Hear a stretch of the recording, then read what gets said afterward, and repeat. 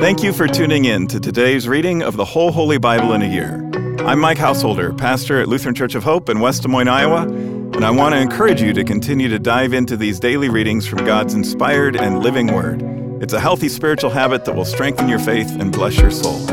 Let's start with today's reading from the New Testament, read to you by a member of our church from the New Living Translation. The Gospel of Luke, chapter 8, starting with verse 40. On the other side of the lake, the crowds welcomed Jesus because they had been waiting for him. Then a man named Jairus, a leader of the local synagogue, came and fell at Jesus' feet, pleading with him to come home with him. His only daughter, who was about 12 years old, was dying. As Jesus went with him, he was surrounded by the crowds.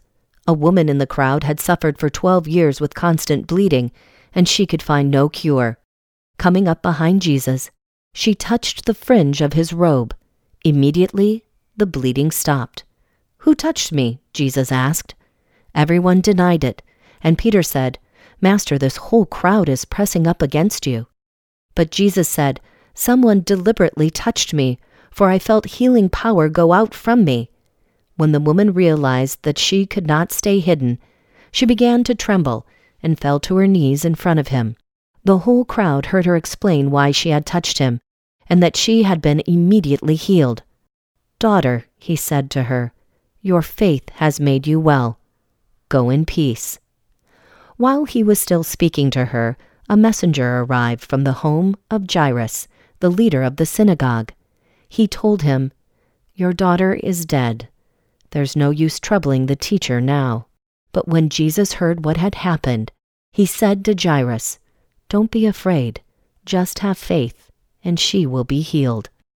When they arrived at the house, Jesus wouldn't let anyone go in with him except Peter, John, James, and the little girl's father and mother. The house was filled with people weeping and wailing, but he said, "Stop the weeping.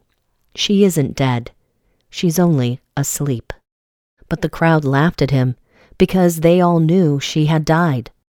Then Jesus took her by the hand and said in a loud voice, "My child, get up." And at that moment, her life returned, and she immediately stood up. Then Jesus told them to give her something to eat. Her parents were overwhelmed, but Jesus insisted that they not tell anyone what had happened. That was our New Testament reading for today. To learn more and better understand these daily Bible readings, join us for worship at Hope on weekends, where we'll preach on the assigned readings from the previous week, and tune into my weekly podcast, Pastor Mike Drop Live, for a more in-depth discussion of the passages from Scripture that we're reading. Our goal isn't just that you know what the Bible says, but that you'll learn to live it out in daily life. With that in mind, let's continue now with today's Old Testament reading. Joshua chapter 5, starting at verse 2. At that time the Lord told Joshua, "Make flint knives and circumcise this second generation of Israelites." So Joshua made flint knives and circumcised the entire male population of Israel at Gibeath Haralot. Joshua had to circumcise them because all the men who were old enough to fight in the battle when they left Egypt had died in the wilderness. Those who left Egypt had all been circumcised, but none of those born after the Exodus, during the years in the wilderness, had been circumcised. The Israelites had traveled in the wilderness for 40 years, until all the men who were old enough to fight in the battle when they left Egypt had died. For they had disobeyed the Lord, and the Lord vowed he would not let them enter the land he had sworn to give us, a land flowing with milk and honey. So Joshua circumcised their sons, those who had grown up to take their fathers' places, for they had not been circumcised on the way to the promised land. After all the males had been circumcised, they rested in the camp until they were healed. Then the Lord said to Joshua, "Today I have rolled away the shame of your slavery in Egypt." So that place has been called Gilgal to this day. While the Israelites were camped at Gilgal on the plains of Jericho, they celebrated Passover on the evening of the 14th day of the first month. The very next day they began to eat unleavened bread and roasted grain harvested from the land. No manna appeared on the day they first ate from the crops of the land, and it was never seen again. So from that time on, the Israelites ate from the crops of Canaan. When Joshua was near the town of Jericho, he looked up and saw a man standing in front of him with sword in hand. Joshua went up to him and demanded, "Are you friend or foe?" "Neither one," he replied. "I am the commander of the Lord's army." At this, Joshua fell with his face to the ground in reverence. "I am at your command," Joshua said. "What do you want your servant to do?" The commander of the Lord's army replied, "Take off your sandals, for the place where you are standing is holy." And Joshua did as he was told.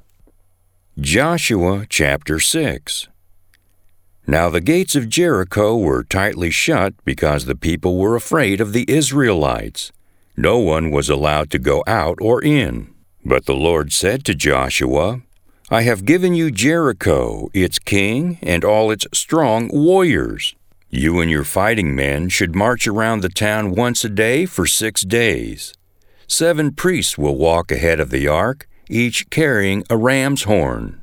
On the 7th day, you are to march around the town 7 times, with the priests blowing the horns.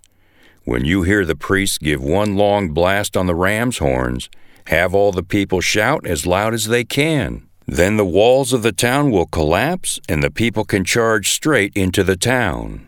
So Joshua called together the priests and said, "Take up the ark of the Lord's covenant, and assign 7 priests to walk in front of it, each carrying a ram's horn."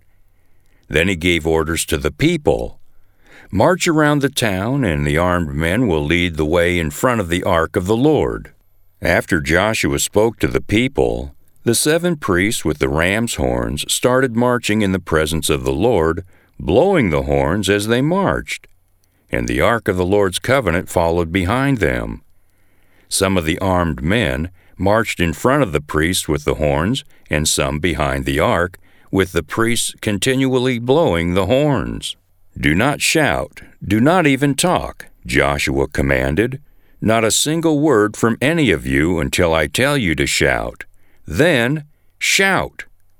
So the ark of the Lord was carried around the town once that day, and then everyone returned to spend the night in the camp.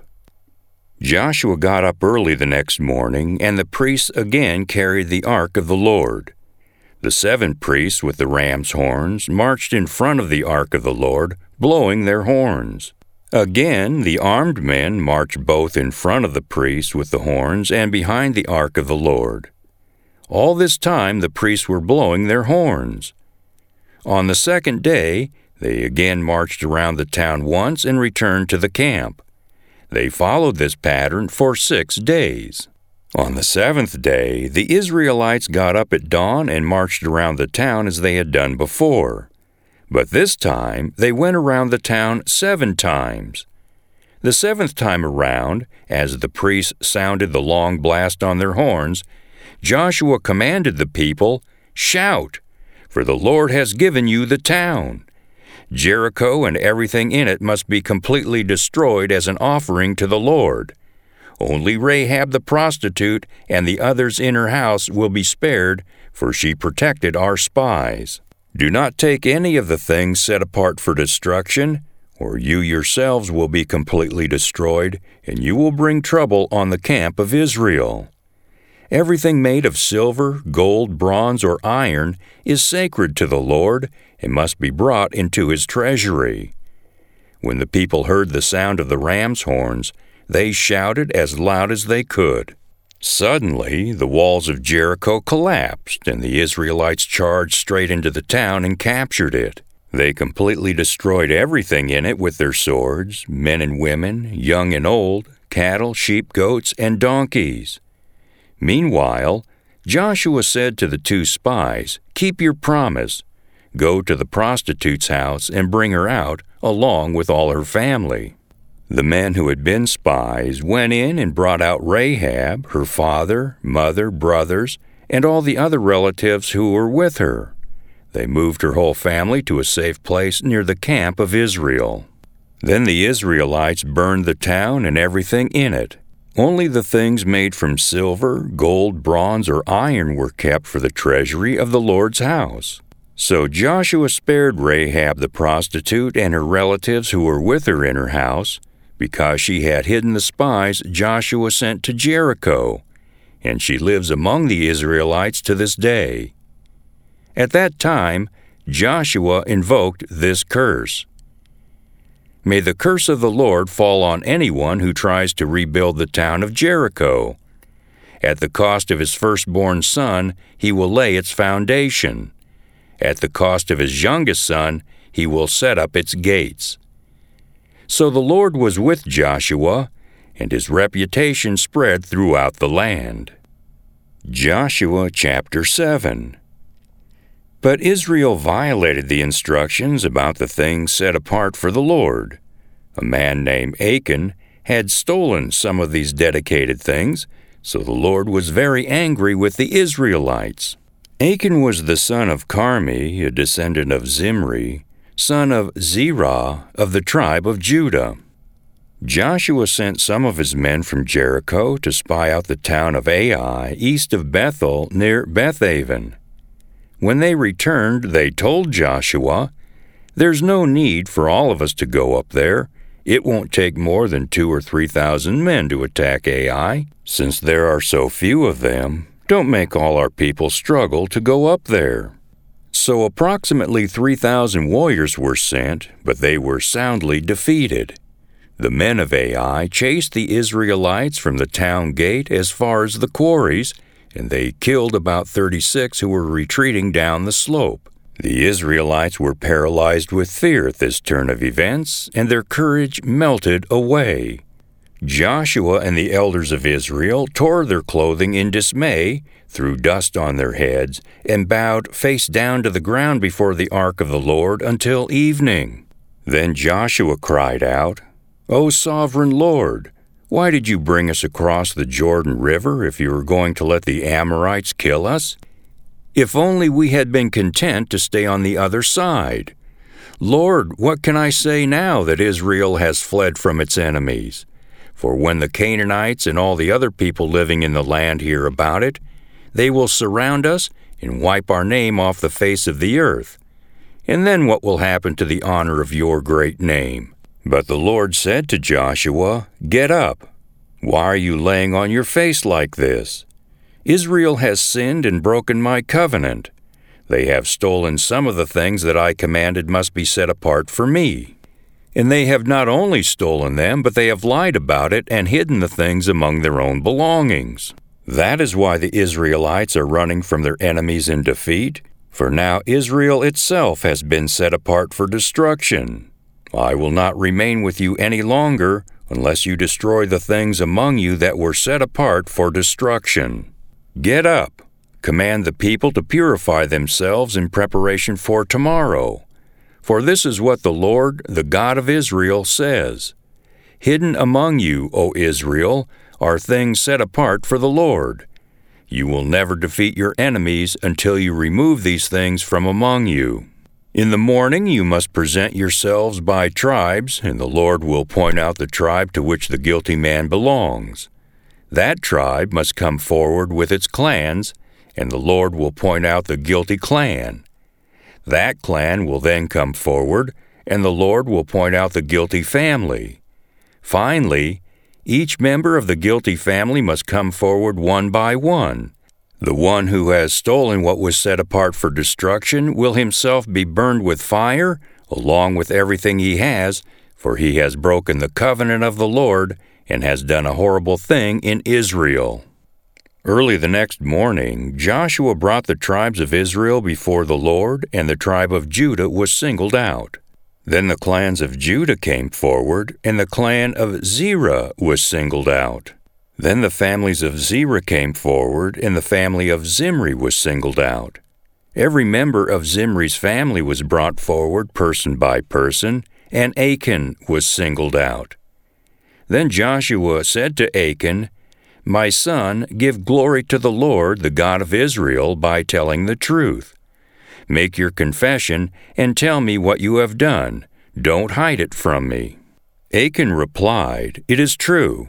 I have sinned against the Lord, the God of Israel. Among the plunder I saw a beautiful robe from Babylon, 200 silver coins, and a bar of gold weighing more than a pound. I wanted them so much that I took them. They are hidden in the ground beneath my tent, with the silver buried deeper than the rest." So Joshua sent some men to make a search. They ran to the tent and found the stolen goods hidden there just as Achan had said, with the silver buried beneath the rest. They took the things from the tent and brought them to Joshua and all the Israelites. Then they laid them on the ground in the presence of the Lord. Then Joshua and all the Israelites took Achan, the silver, the robe, the bar of gold, his sons, daughters, cattle, donkeys, sheep, goats, tent, and everything he had, and they brought them to the valley of Achor. Then Joshua said to Achan, "Why have you brought this trouble on us? The Lord will now bring trouble on you." And all the Israelites stoned Achan and his family and burned their bodies. They piled a great heap of stones over Achan, which remains to this day. That is why the place has been called the Valley of Trouble ever since. So the Lord was no longer angry. Joshua chapter 8. Then the Lord said to Joshua, "Do not be afraid or discouraged. Take all your fighting men and attack Ai, for I have given you the king of Ai, his people, his town, and his land. You will destroy them as you destroyed Jericho and its king. But this time you may keep the plunder and the livestock for yourselves. Set an ambush behind the town." So Joshua and all the fighting men set out to attack Ai. Joshua chose 30,000 of his best warriors and sent them out at night with these orders: "Hide in ambush close behind the town and be ready for action. When our main army attacks, the men of Ai will come out and fight as they did before, and we will run away from them.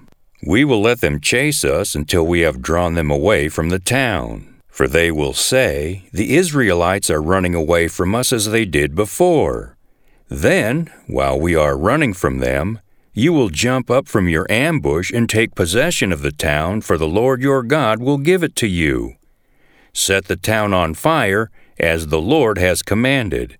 You have your orders." So they left and went to the place of ambush behind Bethel and the west side of Ai. But Joshua remained among the people in the camp that night. Early the next morning, Joshua roused his men and started toward Ai, accompanied by the elders of Israel. All the fighting men who were with Joshua marched in front of the town and camped on the north side of Ai, with a valley between them and the town. That night, Joshua sent about 5,000 men to lie in ambush between Bethel and Ai on the west side of the town.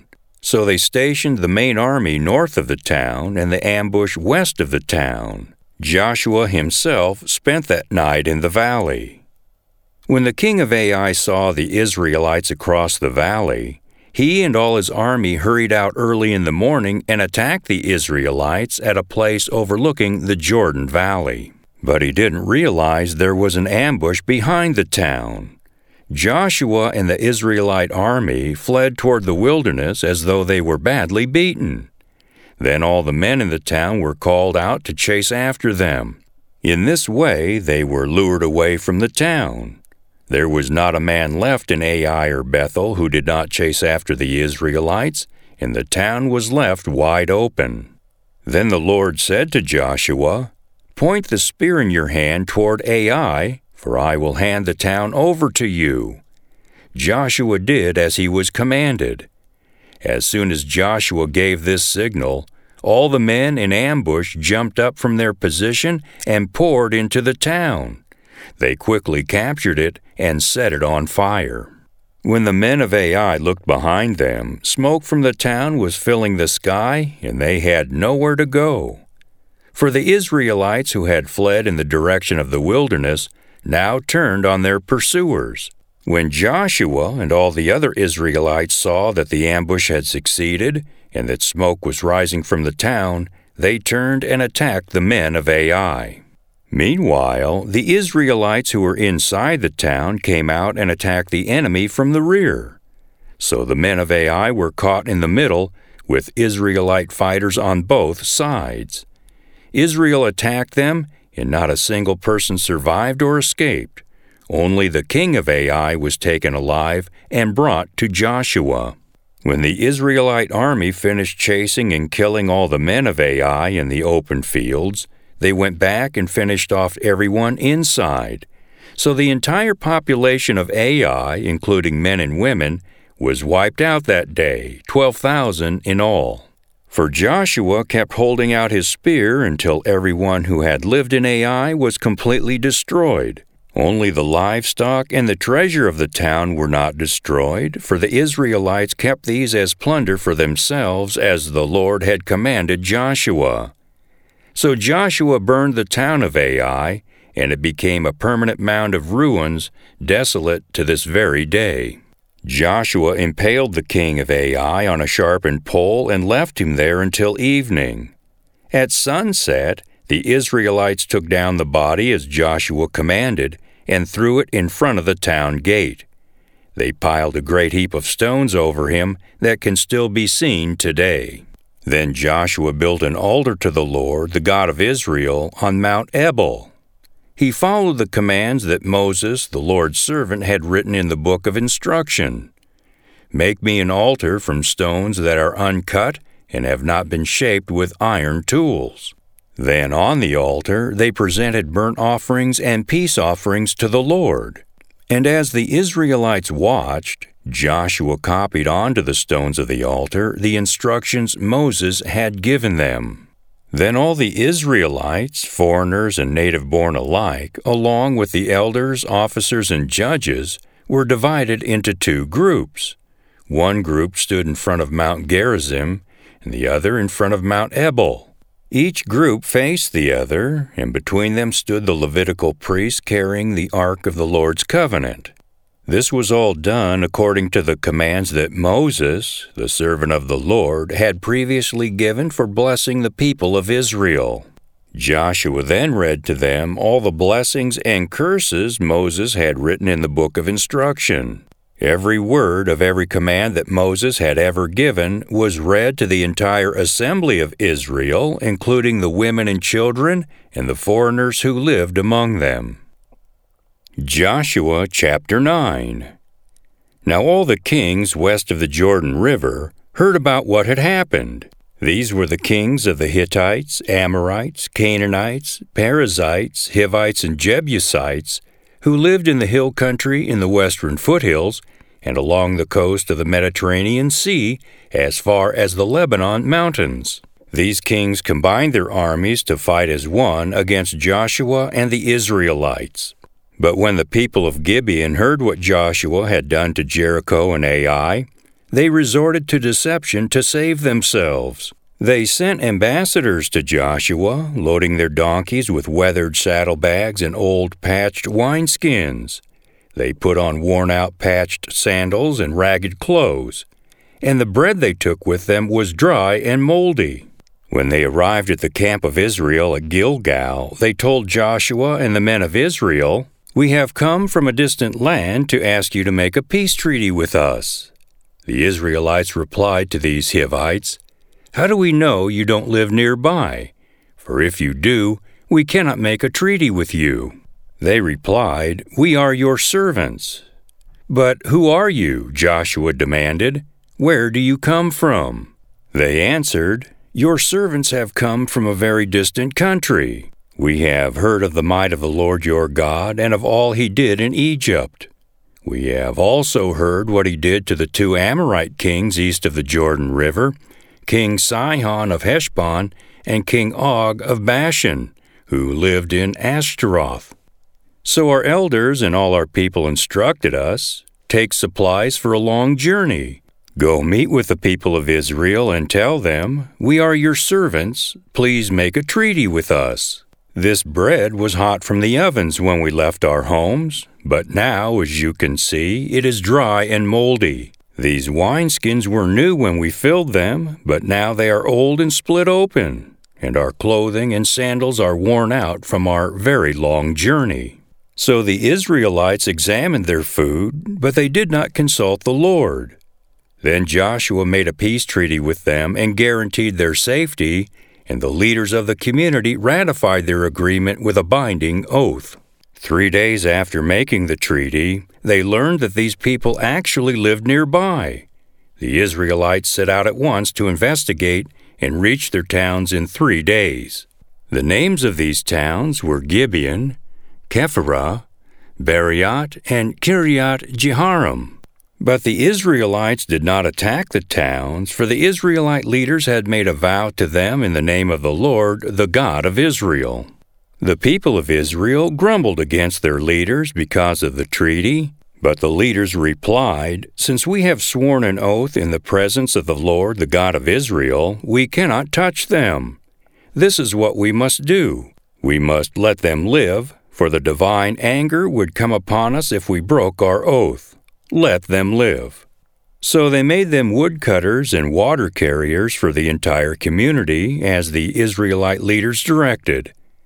Joshua called together the Gibeonites and said, "Why did you lie to us? Why did you say that you live in a distant land when you live right here among us? May you be cursed.